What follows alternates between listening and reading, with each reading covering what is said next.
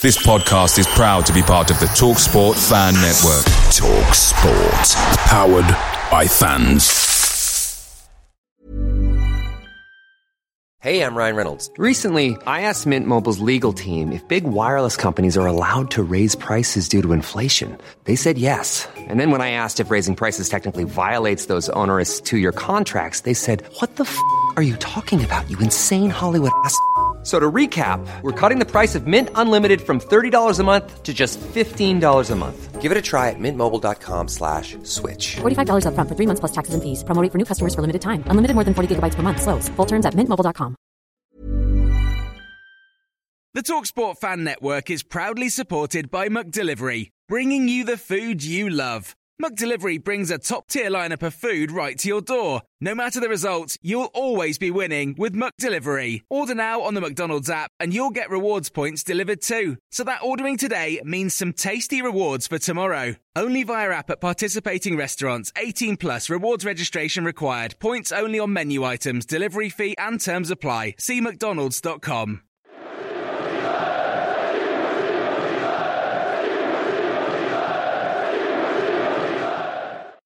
Good evening. It's the 4th of August 2022. I'm Tom Main, and this is the Seasiders podcast previewing Stoke away, Blackpool's second game of the season after picking up 3 points at Bloomfield Road on Saturday.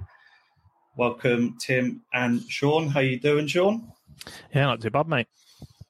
Tim, fresh in from work, prawn stir fried up, ready for the pod. Yeah, anybody who says that us lawyers spend all afternoons on the golf course doesn't work with me. Or did you quickly get changed into your suit ready to say you know? I've actually been out on my bike for 2 hours and been in the pub. So, no, in reality, no. In from work at 7:30, so there we go. Good evening, all. Get yourself involved in the chat. Like to hear from your opinions, what we've got to talk about tonight. And we do start with the news that we signed a potentially incredible signing who already has the attention from everybody from Arsenal fans to sort of admirers of the player, including obviously a lot of Blackpool fans. Tim, your initial thoughts on the new boy, Charlie Patino? It's a real coup, isn't it? I've got to say, it must have been about 2 weeks ago, just before we started with the Brannigan saga. I was quite, not often I ever say this, but I was quite jealous of the Nobbers because they got Parrott in, and I thought, why aren't we looking at somebody of that calibre or better who can really sort of spark our season a little bit like Choose Behold did a couple of years ago, and as if by magic, the player appears. Hopefully, I mean, I don't think I've ever known a player come to Blackpool with as many plaudits in advance from people in the game who are saying he's the real thing. So I think we've got a fantastic player in Bowler who's unbelievable to watch every week. And we may well have another player in there who's going to hopefully light up our match day experience. So to say I'm looking forward to seeing him play is that, a serious understatement. And I think, there's a real buzz about it.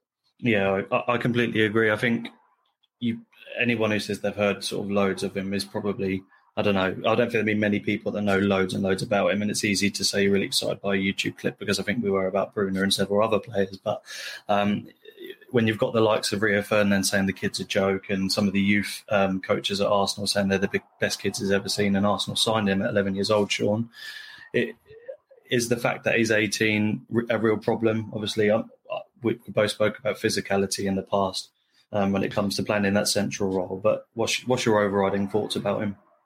Yeah, no, I think if you've got the quality, then you're old enough by definition. I think that the fact that they took so long to decide whether they were even going to keep him around this season says a lot about his potential.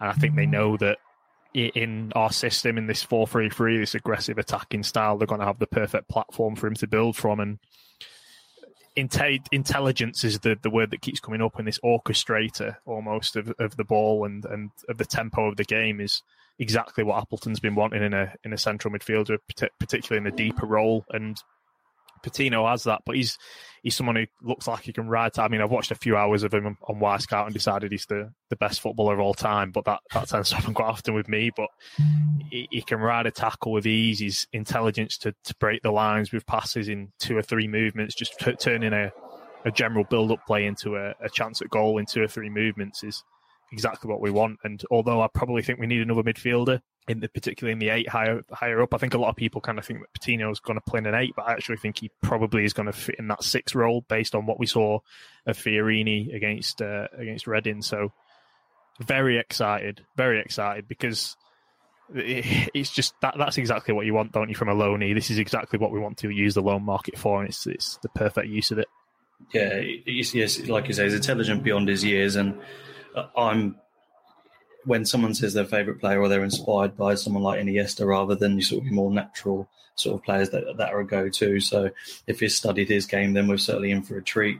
Season-long loan with no callbacks, I don't think is going to be ever near Arsenal's first team this season anyway. So hopefully we can help each other out in that aspect, and never know, we might put in a £10 million bid at the end of the season maybe. But we move on to Stoke. Sean, do you see him coming straight into the matchday squad in terms of sort of the squad, or do you see him going straight into the starting lineup? I mean, you've got to probably think that he'll just go into the squad, but Appleton's one to throw someone in, really, I think. So it really wouldn't surprise me the other way as well that he just goes straight into the lineup. I mean, obviously, I'd like to see him straight in the lineup, but given we've got Barrow in the Cup in midweek, it's probably an ideal opportunity for him to bed into that game rather than sort of risking him against the likes of Stoke, I guess. But well, Stoke or Barrow don't sound too appetising to where he's been playing recently. No, I know. It's like, welcome. At least we're not away at Barrow. He'd probably run away, wouldn't he? But if you look at what our midfield is at the moment, it's we do need that 6 because Appleton's desperate to push Fiorini higher forward into the 8. So he seemed pretty impressed with Dougal when he came on. So perhaps Dougal will fill that role. Should Connolly still have to play at right back? Obviously, we'll get an update tomorrow on Jordan Gabriel, but signs seem to be positive generally. So we'll see on that one. But I think probably Dougal will probably play in that 6th role. Yeah, well, he was dancing in the sea, so he should be all right to start come Saturday. We'll come on to Stoke. Just want to say quick good evening, Jordan. Good evening, Gemma. Good evening, Tom. Evening, Craig. I'm happy to have you all in the chat. Keep getting your comments in. What's your thoughts on Patino? I'm excited to see him, and we'll get your comments up during the chat. But Tim, Stoke, as we all know, been in the Premier League and are a relatively big club within the Championship. Had some financial issues, but they finished 14th last season, which their fans overall probably be disappointed about. What's your thoughts going into sort of the game early doors? What's your thoughts on the match early doors? Just going back to the point about whether you would start Pinino. I as those of a certain vintage, to coin a phrase, will remember.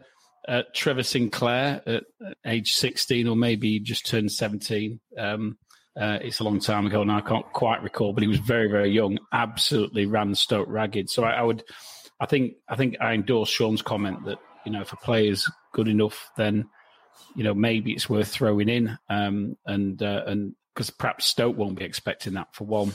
I'm quite looking forward to it. I'm going on Saturday. I'm going on the old Polton Seaside as coach, so which is always a rather lively affair, as bearing in mind who runs it.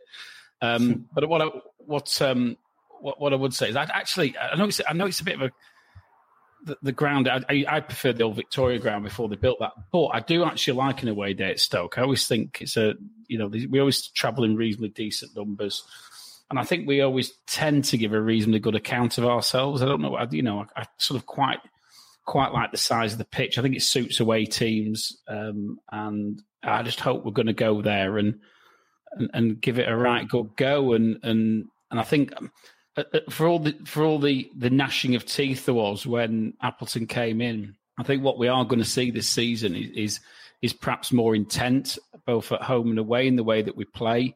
One of the big criticisms, to be fair, this isn't with the benefit of hindsight, that we all had on the pod, was that Critchley sometimes set up his teams thinking more about stopping the opposition rather than about how we could actually go at them. In some respects, it was quite a negative approach.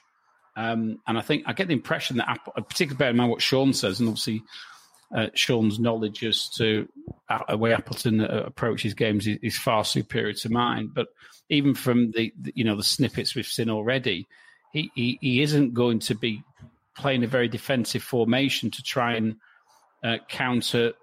Listen, we went to QPR away when they hadn't won for God knows how long and set up to stop them playing against us, which if we just, I always felt in that game, if we'd gone at them, we'd have won the game. And sometimes you've got to have a belief in your own abilities. And I think Appleton's got a belief in the abilities of the players that he's got on the formation that he's going to play. And I'm actually, not that I was cold on him before, but I'm warming to him and his approach to the way that we play with every game that we play. Yeah, I agree. I think, Sean, you can probably sort of add to this, but he believes in this philosophy to sort of is actually quite ahead of his years. When I was watching like coaching videos on him from when he was at Lincoln and previous to that, and he's actually very forward thinking and using the whole of sort of the six midfielders the three attackers and the three midfielders to draw everybody out to one side of the pitch to create a lot of space in behind. Do you see him doing that with the current sort of crop of players that he's got, Sean, or do you see sort of a few coming in?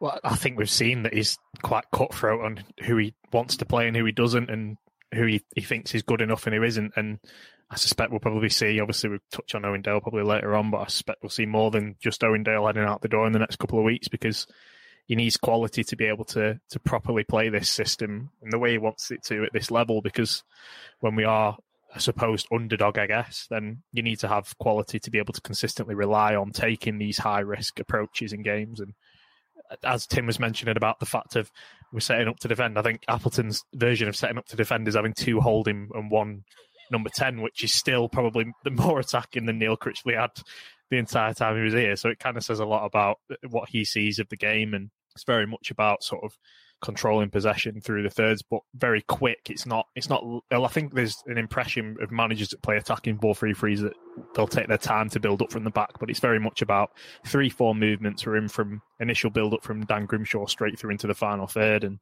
you can kind of see elements of that against Reading, and that'll only grow as time goes on, which is the important thing, I think, as well, is that we're in the very, very early stages here, and I think you've kind of got to give him all of the slack for 6 months with this system and the group of players that he's got, regardless of what happens, for them to truly be able to properly take it on. And I think that's where the test will come, perhaps when we do eventually have a couple of dodgy results, being able to still stick by those principles. And I think in pre-season you saw positive signs of that, when perhaps against Rangers and against Everton, where there were moments where we were really being taken apart at times, we still stuck to trying to play out the way that he wants to do, and that's important. I think seeing those signs in the next few games, regardless of the amount of points we end up with, is probably just as important.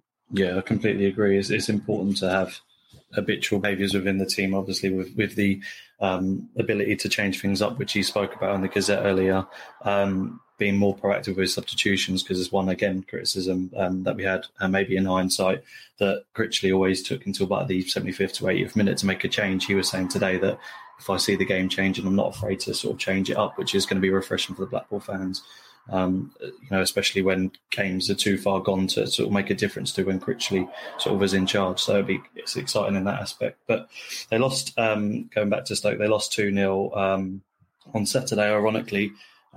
Richard Cresswell's son scoring 2 headers from set pieces. It seemed like a pretty lacklustre games in terms of chances, but Stoke had plenty of possession but couldn't break Millwall down, who are a very intelligent side, well drilled. They play a 3-5-2, Sean. Do you see that being a problem for the midfield? Because we got caught very shy on Saturday a few times, and sort of the quality of Stoke's players probably matches, if not betters, what Reading have, with more in midfield than Reading was playing.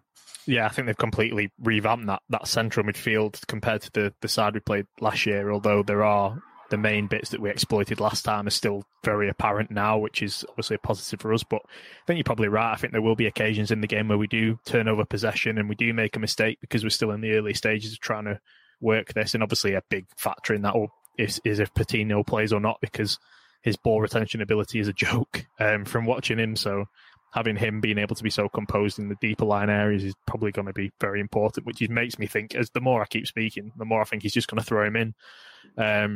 But yeah, it wouldn't surprise me if we are on the back foot for stages, and it's very much about just being able to handle that. I suspect they'll be good from set pieces. They've got Aidan Flint come in, obviously, who scored for fun at the start of last season. But generally, I think that it'll be interesting to see how aggressive we are with the press from the front, I think, because their centre-halves can't handle being put under pressure at all. We could have been 4-0 up in about 20 minutes last season, and the same centre-half pairing in that back three is probably about the same. I think there's one change, perhaps, of Connor Taylor, but even with Aidan Flint that comes in, Aidan Flint isn't someone that you're going to say is composed under pressure on the ball. It's not his strength, so I think that'll be an interesting point to see how aggressive we are on that front. But as much as they can sort of go at our frailties, I think we can go at them on the same force as well. So it'll be an interesting little battle.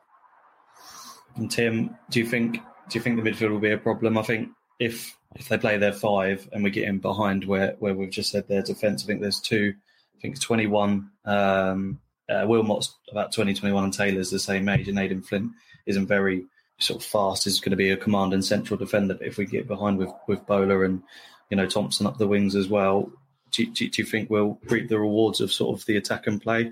I don't think we're quite underdogs as much as everybody thinks. I think we've got every right to go there and, like you say, Tim, play football. Mm-hmm. I think it did concern me a bit on Saturday in the second half when sort of Reading packed the midfield, and I think we did struggle to cope with that. And I'm sure that Appleton will be trying to work on a way around it to make sure that that we can compete and that we do give it our best shot. I think the slight problem on Saturday against Reading was there was still too many square pegs in round holes, and hopefully with Gabriel back and with the with our midfield maestro of Dougal hopefully back in favour and back in the team. And hopefully, I think we need to get Yates out of that left wing role, a left side of attack role, and if we are going to playing down the centre. Sorry, Mitch, but I think Gary Medine, his history in this system, I really do. It's not working out. I think if we're going to play him, if we're going to start him, it can't be in a 4-3-3, and I don't see Appleton changing out of a 4-3-3. I just think he looks little boy lost in it, and that's no disrespect to him. I just don't think it suits the big centre forward who you're going to play the ball up to and play off. I think it it's a more sophisticated and a more possession based system, and I don't think he's going to be starting beyond the short term. I might be wrong, but that's my assessment of it. I don't think anything I've seen so far suggests that the system works best with a Medine style player leading the line. I don't know what you two think, but every time he comes off and we've got players on with slightly more skill and slightly more movement, we look better for it. Yeah, I think we look more fluid going forward when Medine isn't in the side. I do think he actually played okay against Reading for what it is, particularly his technical ability that I think is generally underrated. He did well I think we had players around him more than we did perhaps in other pre-season games where I thought he looked absolutely lost, particularly like Leeds and Everton. He looked miles off it for me. But I think longer term, ideally we've got a different type of striker there. In my personal opinion, I don't particularly think any of the forward options are good enough if we wanted to aspire to kick on again this season. But if you're going to pick anyone, it's got to be Jerry Yates, hasn't it? Yeah, I was going to say, I completely agree with you, Tim.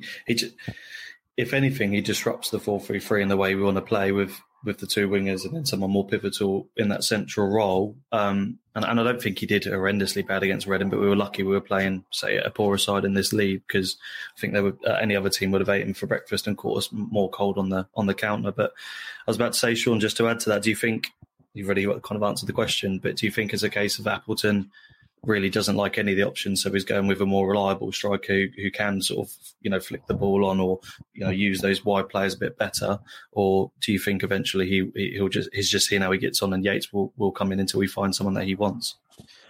Yeah, it's interesting, isn't it? The fact that Yates is not starting now in that number 9 role after pre-season probably says a lot, really, about what he views of him in that role. Perhaps not as highly rated as some fans feel like he should be. I think Medine, again, he might come in very handy, to be honest, against Stoke. Obviously, a physical back line at times, and when you are just needing that out ball. But I don't particularly think it's never been as much a Medine issue as it's been the way we play when Medine plays. It's just like we kind of get a bit like we used to get a bit lazy with it. I used to say it all the time.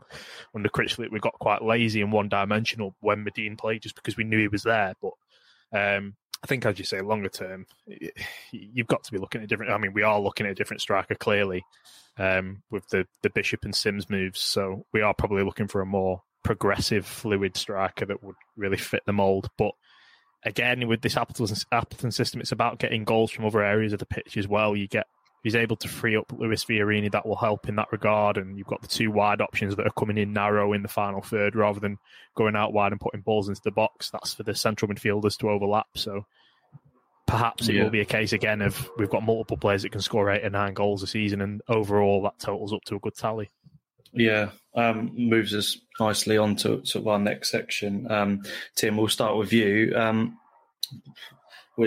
We're likely to see, as Sean's already alluded to and the paper's already alluded to today, players like Dale and Lavery to go out, possibly the likes of Stewart and a few others, although, Stewart is probably one of the best players at the club. He's not going to play anywhere near sort of 5 to 10 games. So I think, unless anyone agrees, it's probably better that he goes. We're probably going to see 5 or 6 leave.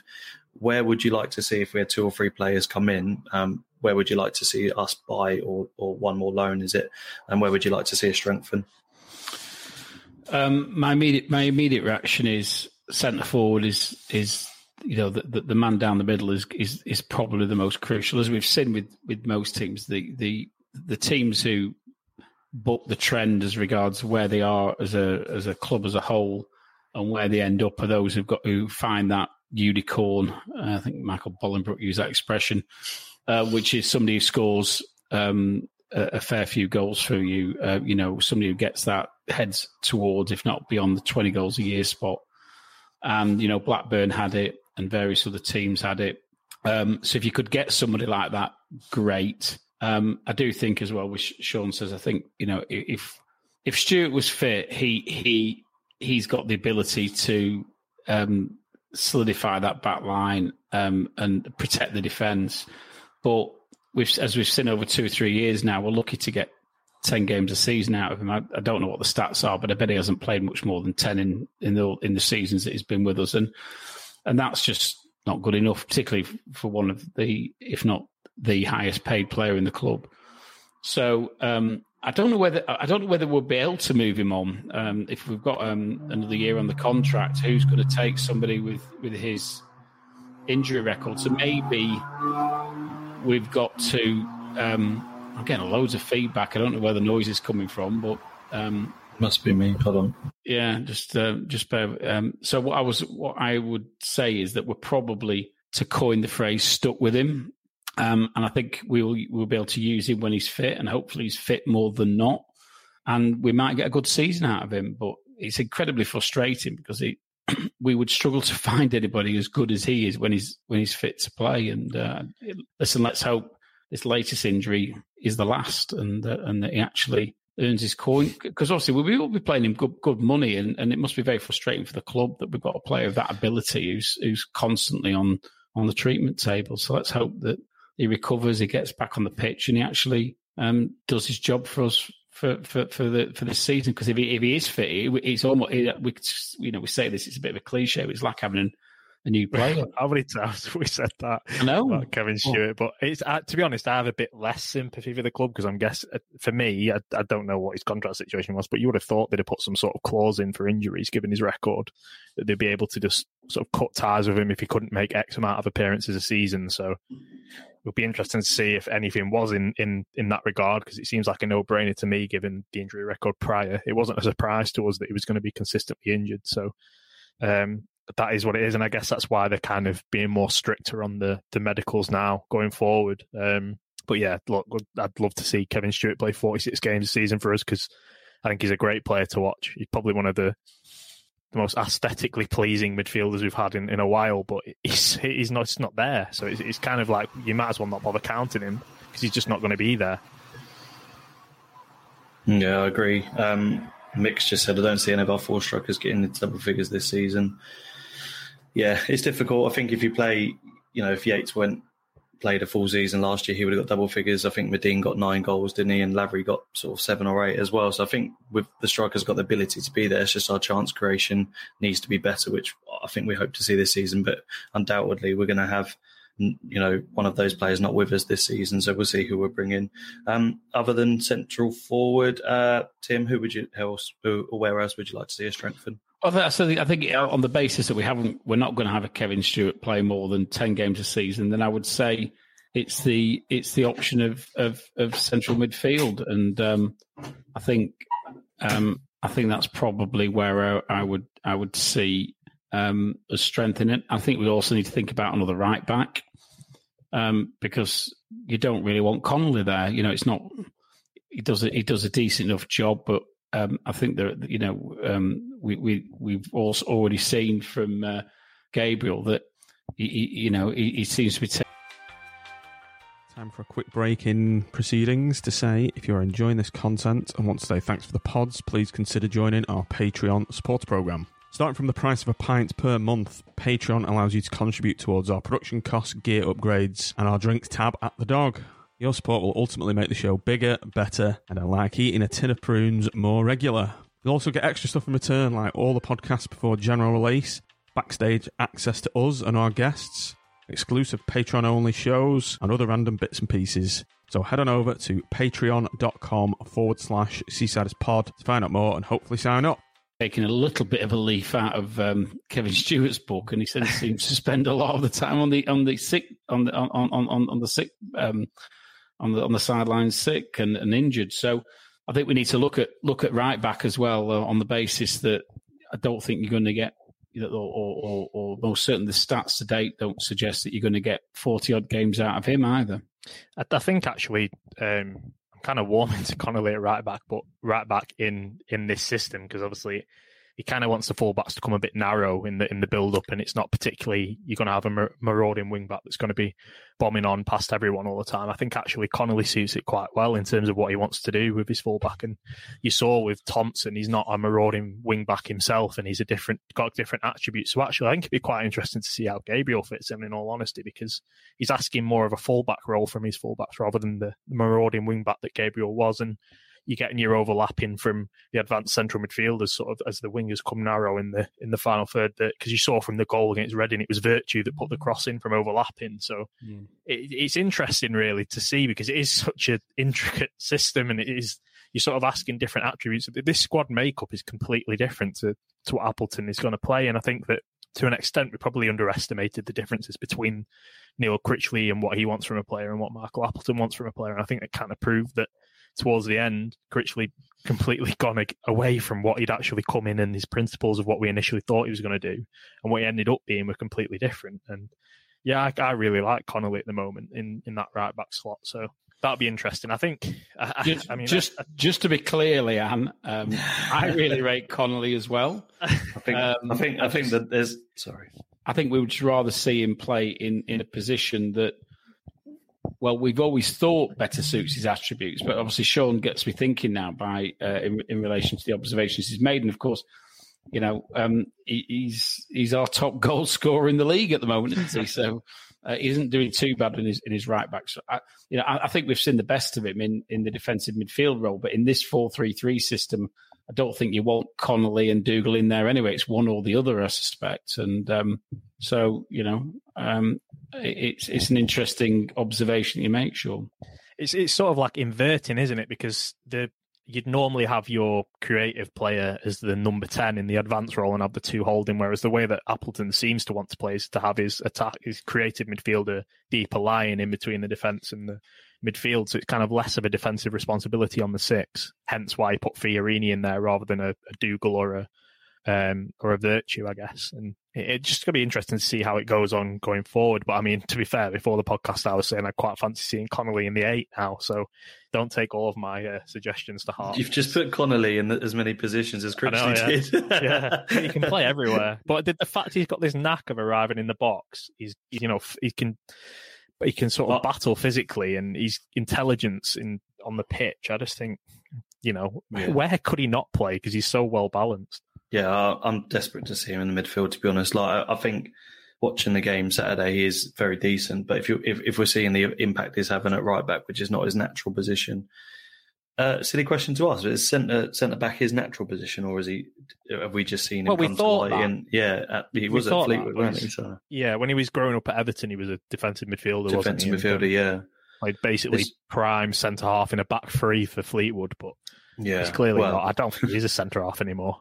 No, I would, like you say, slightly less defensive responsibility sitting in that midfield role. But like you say, we've seen him come to light with being one of our most attacking players. And although his shots didn't come to any fruition, it's decent to see that. And I think if he's well tuned in this, he'll be quite pivotal.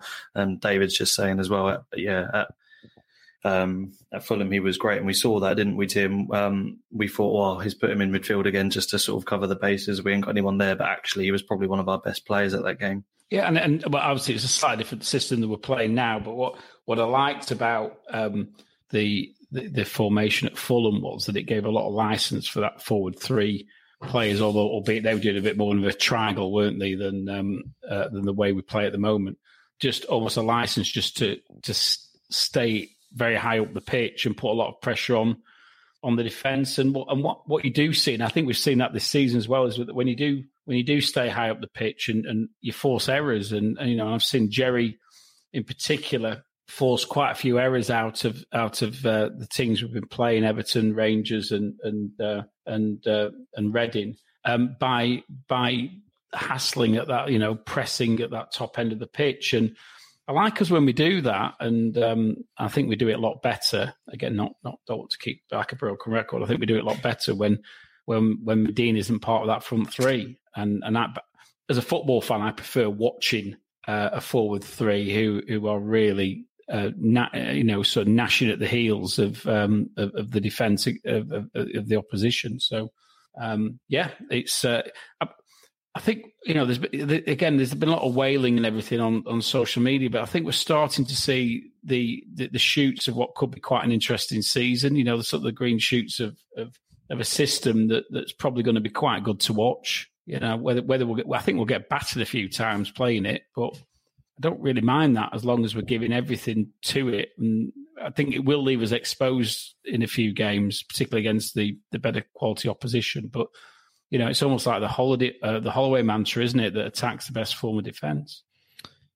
Yeah, that point that Leanne made is kind of like you could see that against Reading. It did work quite well, but I think I'm generally with you in terms of it's just about the movement, isn't it? Because if you've got, say, a striker that's moving as fluidly as the rest of the front four or five, then it's just a different game, isn't it, compared to what it is with Medina up top. But yeah, I think the important thing is just that, and I think our fans are good at this, really. And I don't know what the general impression is of Appleton at this point in time, to be honest. But it's about just trusting in it. And if we do get walloped 4 or 5-0, but we're playing 4-3-3 and we're going for it, then people should still be behind that regardless, I think. Especially in our standing in the division, because I think we're better off having a scrape by relegation season but survive playing this way than we are finishing 16th. Hey, I'm Ryan Reynolds. Recently, I asked Mint Mobile's legal team if big wireless companies are allowed to raise prices due to inflation. They said yes. And then when I asked if raising prices technically violates those onerous 2-year contracts, they said, "What the f*** are you talking about, you insane Hollywood ass f-? So to recap, we're cutting the price of Mint Unlimited from $30 a month to just $15 a month. Give it a try at mintmobile.com/switch. $45 up front for 3 months plus taxes and fees. Promo rate for new customers for limited time. Unlimited more than 40 gigabytes per month. Slows full terms at mintmobile.com. Picture the scene. All of your mates around, you've got your McNugget share boxes ready to go. Partner this with your team playing champagne football. Perfect. Order McDelivery now on the McDonald's app. There's nothing quite like a McDelivery. At participating restaurants, 18 plus, serving times, delivery fee and terms apply. See mcdonalds.com. Been doing exactly what we did last season. I think longer term we benefit from that. Yeah, absolutely. And I think there was points last season which, even if we lost 1 or 2-0 or 1-0 in a tight game, we just looked absolutely dreadful. So for me, I'd rather lose sort of 2-0, 3-0 if we're at the, banging on the door and we get unlucky on the counter a couple of times, if you can see like you say, the consistency in the way we play. So we've said right back and we've said a centre forward. That's Tim's options of strengthening. If we had one more sign, and Sean, where would you like to see us strengthen? What were the two? Sorry, the striker, right back and a centre forward. Yeah. Oh yeah, I want another 8, a quality number 8. To be honest, I think that I'm not sure if he fancies any of these midfielders because we seem to go by week upon week, and there's a new player that's perhaps dropped out or is not taken. I know he said that Dougal's had a mixed pre-season, and that's why he didn't play him, and he'd rather prefer Fiorini in there, even though he doesn't want Fiorini to play in the 6. So I think a quality number 8 and have. I don't care about physicality midfield because I think if you can ride a challenge and you've got intelligence and movement, then it doesn't matter as much as people make out for me. Personally, that's just my naive, youth ball 4-3-3. Let's go for it. Balls out approach. But youth ball, youth ball. I just think like youth has a new one in it. Just a lot of 10-year-olds from Arsenal and City. Yeah, but it's like if you have Patino at the base and then you have Fiorini and then a quality sort of more box-to-box style number 8, then a bit like Virtue but less erratic, then I think you probably got a really well-balanced midfield there. Yeah, I think this segues again nicely into our next section is where the choice of the midfield 3 from us all or just a general discussion on it. There's an issue I have in this 4-3-3 is I don't, and like you said, it's going to be cutthroat. They are long seasons, so we're going to chop and change who these midfield 3s are. But the likes of Carey, Virtue, Dougal, they're all just potentially not going to be played at all. So I think the fan base or the fans in general are going to take a while getting used to who he starts in the lineup, which we're used to seeing with Critchley anyway. But Sean, if we have sort of the two you just said starting in there with a Dougal, where do you see the likes of Carey and Virtue fitting in the latter stages of the game? I think Virtue is probably a good player to have on when you're chasing the game because he's such a good ball carrier. I think Carey will get his fair shot. I think that at the end of the day, it's a 46-game season, but I think he sort of alternates with Fiorini in the end. I think we saw on Saturday against Reading that perhaps he's not someone that's going to affect the game generally as well as Fiorini probably can in that 8 position at the moment, and that's fine. And I think that, to be honest, look, I got really excited about Sonny Carey in pre-season, but if he has 20 games this season, that's great for his development to have 20 championship games in that number 8 in this system. So we've got to take it very slowly with Carey, and that's absolutely fine. And even if he went out on loan in the end, if we ended up with more players in, then I know Tom would cry. He'd never be able to. He'd just never come to a game again. But you've got to remember his age and where he's come from and the experience that he's got. And if it takes a year, that's probably have a stopgap play replacement in there, and then it's a year where he gets to sort of focus on his own development, and that might do him the world of good. So Virtue, I'm not too sure about, to be honest. I say, he's probably good at times, but I don't know. I'm not entirely sold on him. Steve's just said, surely bringing in low players goes against the focus of developing your own players. What do you think of that? Don't agree. But my issue with loan players has always been that if you're going to bring them in, they've got to be fundamentally a level above what you've already got. And when you do that, you improve the team, and secondly, they can help develop the players that you do have because they see these people in training week in, week out.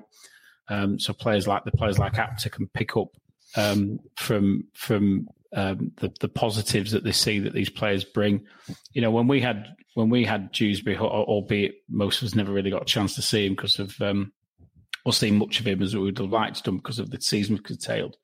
But when we had him in the side and as whatever he was at that stage, a 19-year-old, he significantly improved our team. When we had Seamus Coleman playing right back for us, he significantly improved our team. When we brought Charlie Adam in at 22, he significantly improved our team. And these are the players we need to be looking for. And we may have got one. We may have 2 this season who are going to have a significant impact, and that's what we want. And as a club of with the budget that we've got, if we're going to compete in this division, we've got to box clever in relation to who we bring in. And it's interesting. I think the reason Arsenal have placed it in with us is because they trust Appleton. I think Appleton's had players from Arsenal in the past. I think they trust him. They trust him to look after the player and to develop the player. And we, that can be a massive bonus, because the frustrating thing I found about Critchley's regime was that we never really seemed to properly exploit the contacts that he had, particularly with Liverpool. If anything, he seemed to do better in relation to Everton than he did with Liverpool. And I was disappointed. Yeah, or Crew, but players from Crew aren't going to be the fairy dust that lights up our season, are they? The fairy dust is going to come from Premier League players, but not bit part Premier League players. They're cream, their best young talent. If we can get those and play them and develop them, then other clubs are going to want to send those players to us, and we get to see those players play, and secondly, there's a spin-off. There's always a spin-off, and that is that they're in the training ground 5 days a week with the lads that we've got. That's got to be good. Yeah. I always found those. The Kirkendale deals are still strange to me to this day, because essentially what we did was bring them on almost like a trial to the Championship to see if they're actually good enough to buy. But ultimately, if you scouted a player and they're a player in League One who's got potential, you just buy them if you think they're good enough. Because clearly, if you're having to loan to buy, then you're not entirely sold on their abilities, which is surely you're better off going to the Premier League and loaning a player anyway. As we've seen, It's not worked out with the player that we ended up signing on a cut price anyway. So it says a lot about that approach. It doesn't work particularly well in that regard, because if you are a quality League One player that's got ability and potential, you're going to be snapped up anyway. You're not going to be able to have the ability to go on loan with an option to buy. It just doesn't work like that. Yeah, and just to add to the point of loans and Steve's comments, it's not Appleton's squad regardless, is it? So he's going to bring in the players that he wants. It's not his fault that the players that we currently have are there, and quite frankly, we know they're not good enough. We know Hamilton, Dale, etc. Aren't good enough, and he's going to bring in the players that are better than him. Like Tim said, we want loans to improve the squad and make us better, and then buy where we can buy. So, all hail loans. So, Tim, your midfield free.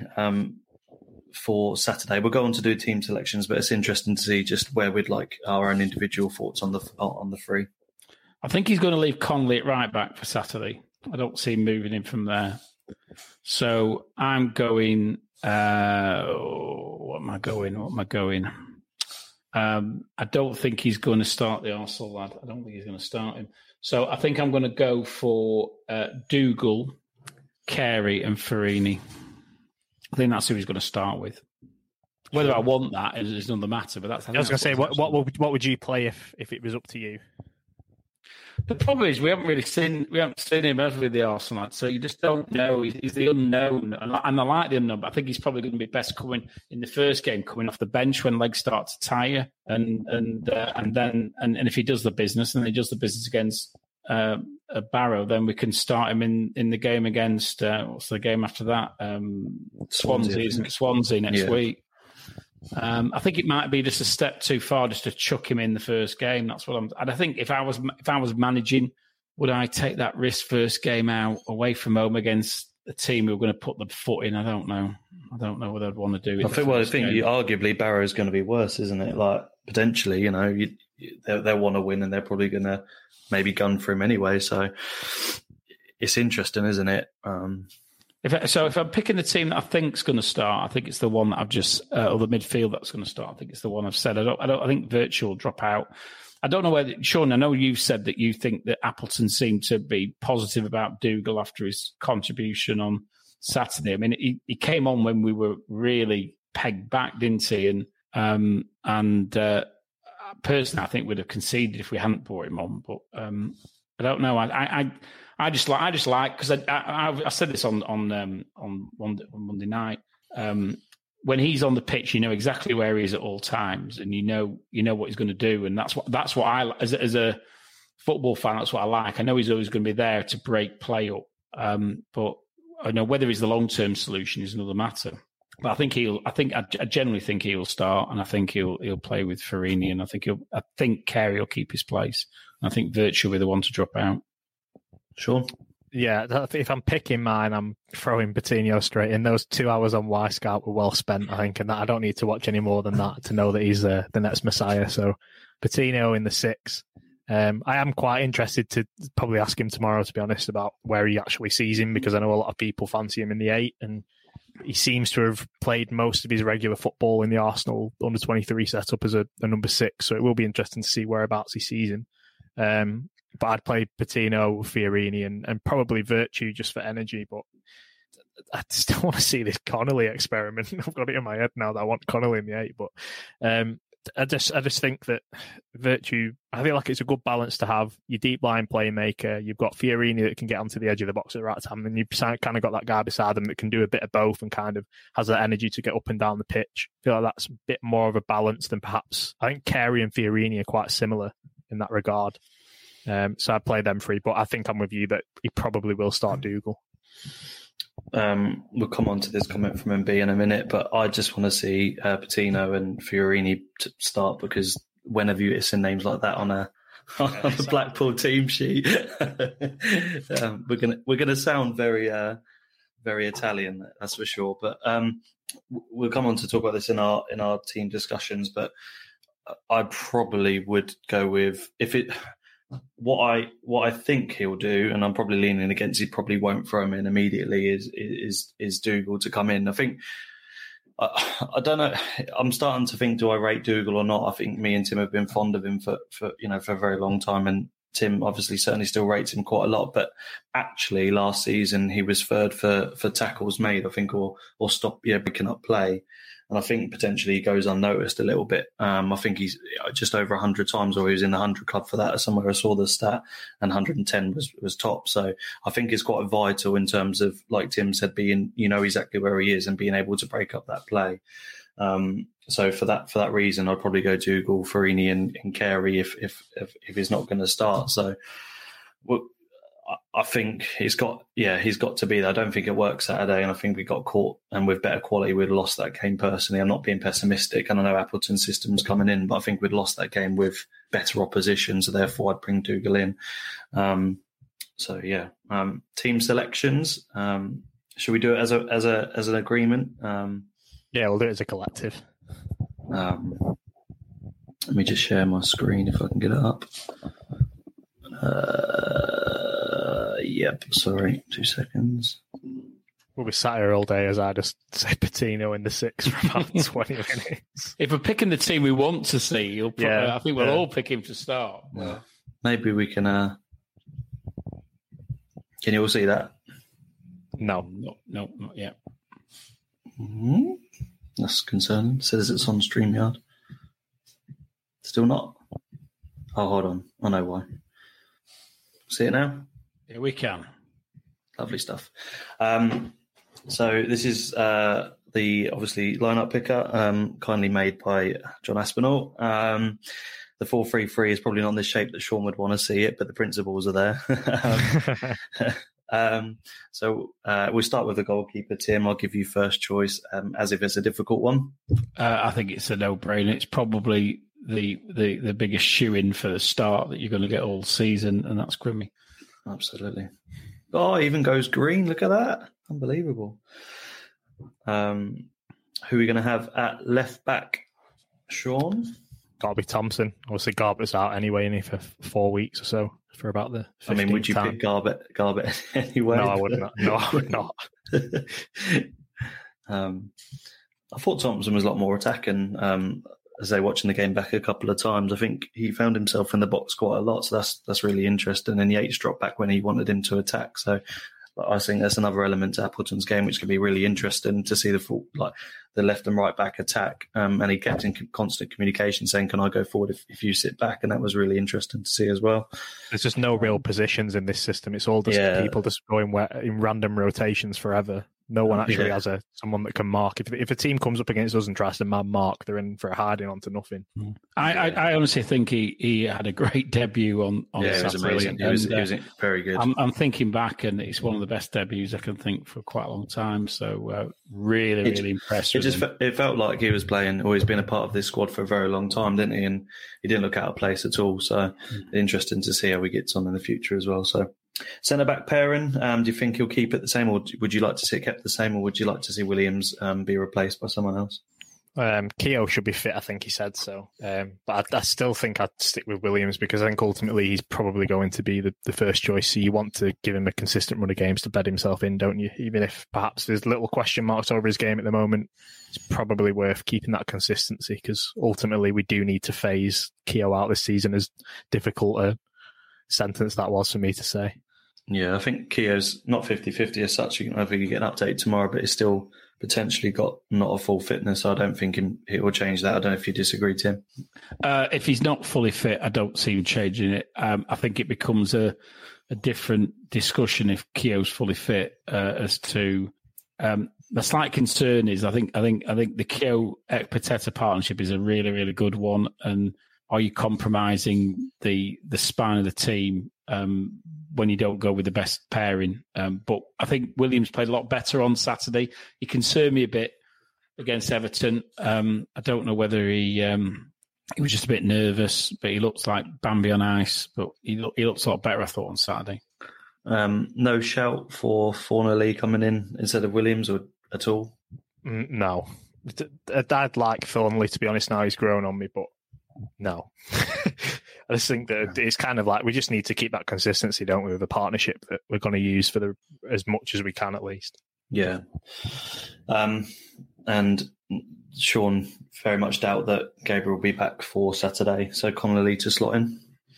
Yeah, it'd be interesting to see what he says about Gabriel, to be honest, because it does seem like he's made a miraculous recovery compared to what he was initially expecting. So we'll see. But I think Connolly keeps his place anyway, just because he had such a good performance. I don't see why you'd drop him out. But even then, if you're just better phasing Gabriel in for the cup game, aren't you?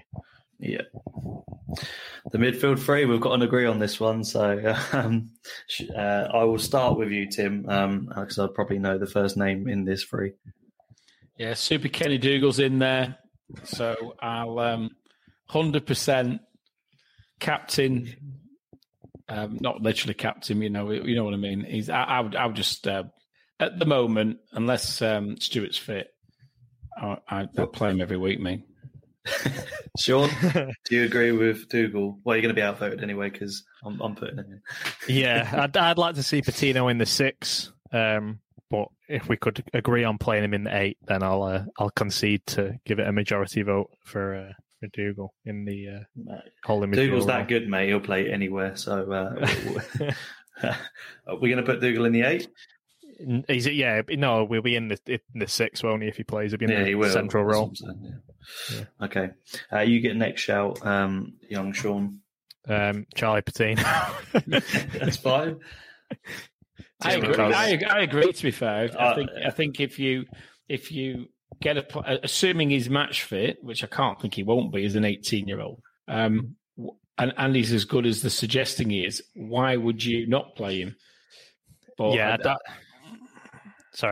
know that I think Scraven said that Rio Ferdinand's one for hyperbole in his tweet for his article. I think I get that, but he does have this initial impression of a Dewsbury Hall, of a Joe Hart, of one of these players that you'll follow the career of going forward just because of how highly rated they are and how high this guy's ceiling is. We shouldn't have him. For how high his ceiling is and for how highly Arteta rates him at Arsenal, realistically, we shouldn't have him at Blackburn.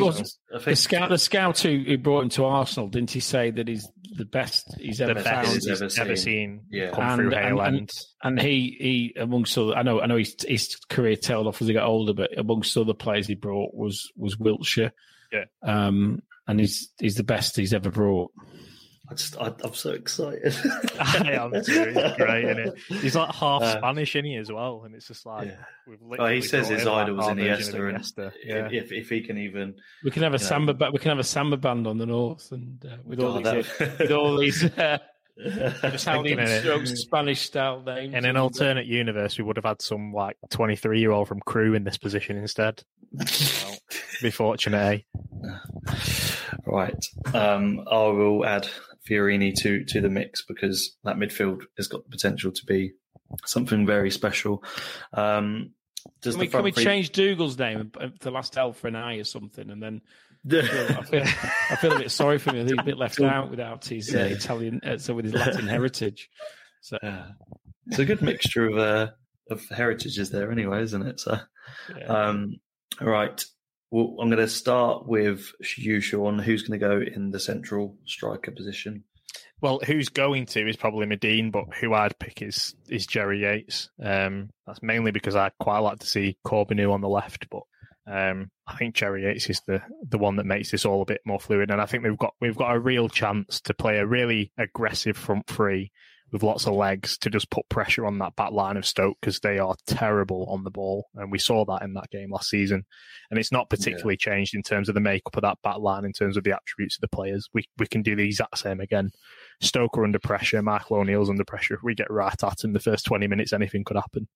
I think you're spot on. I think if we don't give them the opportunity to play to their strengths and we just play our game, I think, and I'm not calling us AC Milan despite the names within our team sheet, but I don't, and I know we're one of, favourites of relegation, but I think if we bring in the right players over time, the system sorts out the fact that we could potentially better next season with the quality, providing the players sort of play to the system. And I think if we keep the ball, we get in behind with the likes of Josh Bowler and potentially Yates sort of disrupting that defence. Aidan Flint's not going to have a good time at all. We let Cardiff boss us last season, and he looked like a better striker than what we had on the pitch. So I think we just need to play our game, and I think we'll be absolutely fine, even if we do draw or lose. But if we play the game and we get at them, I think the fans are going to see exactly what the system is going to become. I think as well, it's when you are a team that's lower down the table and perhaps you haven't got the quality at disposal as much as other teams, I always think you're better playing an aggressive attacking style anyway. I feel like you get found out if you try and hold off defensively or try to play cautiously, because your players aren't able to hold on for 90 minutes, whereas if you're going at a team, you can nick the odd goal. And it grows over time. You're building something there to become a more quality outfit. I just think it's a waste of time playing cautiously. So why not go for it like we are doing now? Don't you think as well with Yates in the pivotal role up front? I always think he brings the best out of Bowler. I think the interchange that you get between Yates and Bowler is infinitely better than you get with any other central striker, and that's quite simply because I think Yates is. He might not be that intelligent otherwise, but I think he's quite an intelligent footballer in relation to the way he doesn't present himself particularly intelligent bloke. I think on a football pitch, I think he plays quite intelligently. And I noticed it even when he came on Saturday that there was a couple of interchanges with Bowler, which didn't necessarily come off, but you could see what they were trying to do. And I think, if you go back to like QPR last year, I think when was it Bowler's goal at QPR? It was, if my memory serves me right, it was a classic example of an interchange between the two of them. And I think it was this fixture exactly. We won 1-0. He flicked it into him, didn't he? 1-2'd it, and Bowler slams at home. Oh yeah, you're right, exactly. I should remember because I was on front row at Stoke waiting to watch it. But there was plenty of examples of that, and I think that's in some respects a partnership that we should be nurturing and for the next 28 days. But maybe for the next 28 days. But it's good to watch. It's good to watch, and it's also quite effective as well. And no team wants the energy of Yates and the skill of Bowler. You're absolutely spot on. And the mesmerising runs of Theo Corbeny on the left-hand side, who we're going to put in there as well. Don't forget about him. By all accounts, Stoke have one good centre-half, which is Connor Taylor, the young lad that's come back from Bristol Rovers, who they actually quite rate, and he's on that side. So having as much energy on the left-hand side as we would with who else are you going to put in the left-hand side anyway if Yates is playing central? But just the amount of energy in that front three if we play Corbeny would be very, very fun to watch. Well, I would have put him in. It was my choice if it came to me. So Corbeny. Yeah, he looked. I don't think I've seen a worse debut in my life. It was over 10 minutes he put in, but that was clearly just look. At the end of it, he was given a role in the number 10 to we punt the ball towards him, and then he'd just try and just run in a straight line. But to be fair, he could have had the worst debut on a goal if Bowler's pass was better, or if he'd mistimed his run, whatever you want to call it. But it was a good opportunity nonetheless, and even if it is a poor performance, you can see we created space straight away when he came on. 100%. So. Despite him looking a bit like a headless chicken, like you could already see that we created an opportunity to score a second within about 3 minutes. So, and that's quite good to see considering, he's just come on. Yeah. I don't disagree. And even if I did, you outvote me 2-1 anyway. So you go straight in. And I like that. I do like that. It's bloody fun, isn't it? This, if you think about where we would be perhaps in a different universe with a 4-4-2 and we've got Medine and we're deciding whether to play Lavery or Yates. And now we've just got lots of young players who are just have creative freedom to just go forward and do whatever they like in that front five in particular. It's just great. It's just fun. It's exactly what we thought we were getting 2 years ago. Do you know what as well? I looked at that team and it just made me smile. Mate, I literally, I was just like, just looking at those names, Corbin, you, Patino. We have got a corker of a comment by David as well.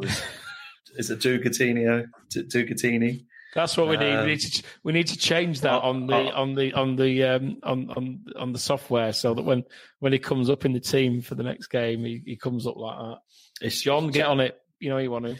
It's just such a shame that Medine decided to fall on Keshi and put him out for 2 months, because obviously he would have been a shoo-in at a left wing. So, just a point on that. Did you see the Tangerine TV, the 4 minutes afterwards? You know, when they quickly catch up with all the players. If you haven't watched it, please go and watch it, because whoever does the media, whoever's doing it on that day, walks into Keshi and he stares him out. Why they left it in there, I do not know, but Keshi just stares down the camera like he's going to punch him in the face. If you haven't seen it, Tim, watch it. It's the catch-up after the game, and I think it's about halfway through.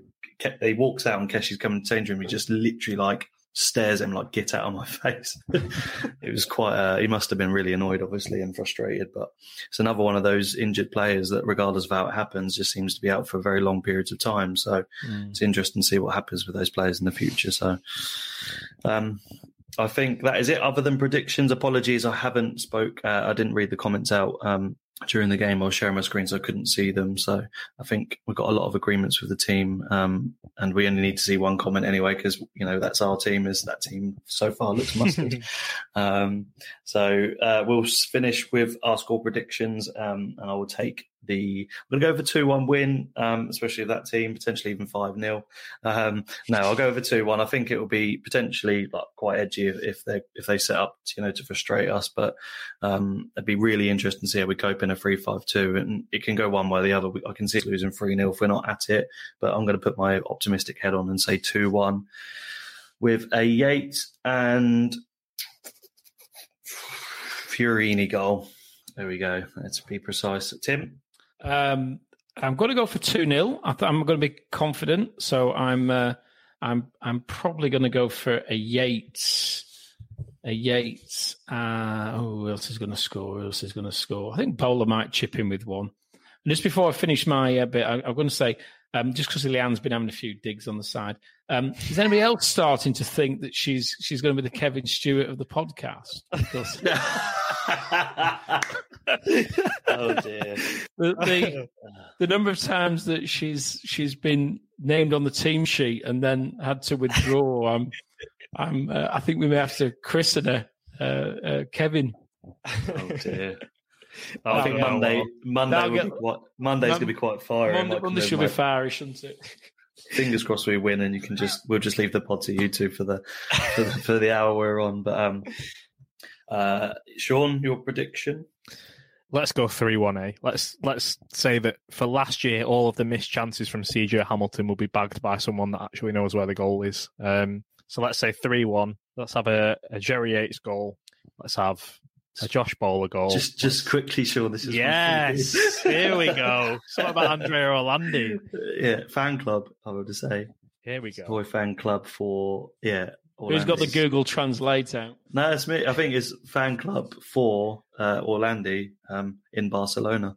There we go. This is what we're attracting now, because Appleton's sexy European this is coming mental. to the door. It's great. Like and subscribe, analysis, tactical football, please. And we can look forward to seeing you in the future pods. Some name John Asp, some guy has just predicted 1-1.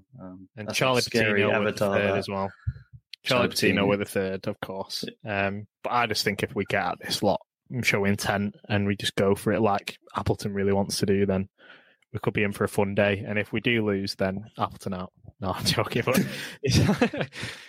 yeah, I just think we're really onto something here. We're just really, I keep saying it. I keep doing this praise Appleton, but I just think he knows exactly what he's doing. It's great. This is like Wimbledon all over again. It is like Wimbledon. But it's just exactly what we wanted. It's exactly what we wanted. It's all we've been asking for, and you've got it. Well, it is. We've got 28 days, and I think we need a couple of permanents just to solidify the squad a little bit more.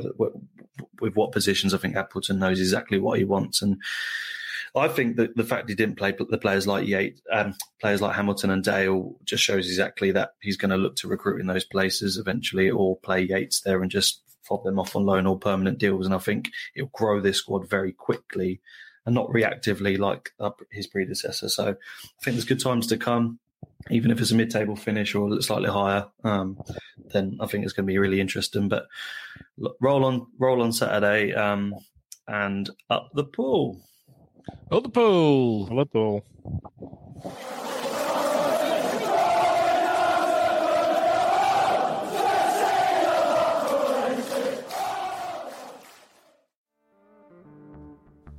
So just before you head off, I'd just like to bring your attention to a Patreon supporter program that we are running. This enables you to just contribute a small monthly amount to help support our show and support our content. So if you head over to patreon.com/SeasidersPod, you'll find details of how to sign up. It's about £3.50 per month. Price of a pint, and for that you get a few other bits in return, which is access to our private members' WhatsApp group. You'll get some exclusive podcasts, competitions, so we generally run match pass draws for our patrons and just other random bits and pieces as they come in. And we are going to be running an extra time podcast, which is going to be an exclusive podcast just for patrons. So if you want to sign up, patreon.com/SeasidersPod. It'd be great to have you on board. Thanks for listening.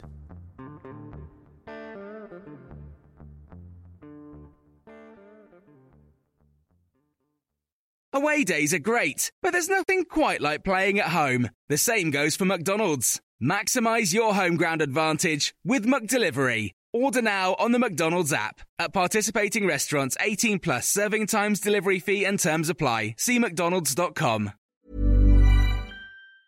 And there it is, that's as good as it gets on this stage. Nissan Townstar EV strikes again. It's an unstoppable van, unstoppable. Look, just fantastic. You can actually see the ProPilot technology in action. Effortless parallel parking. It moves with all the confidence that comes with a 5-year warranty. And with a bench full of all-star van experts, there's real strength in depth here. That's all-star quality. Search Nissan Townstar EV and visit your local all-star van centre to see for yourself. Terms and conditions apply. 5 years or 100,000 miles, whichever comes first. ProPilot is an advanced driver assist technology. Driver's responsibility to stay alert, drive safely, and control vehicle at all times. This podcast is proud to be part of the TalkSport Fan Network. TalkSport. Powered by fans.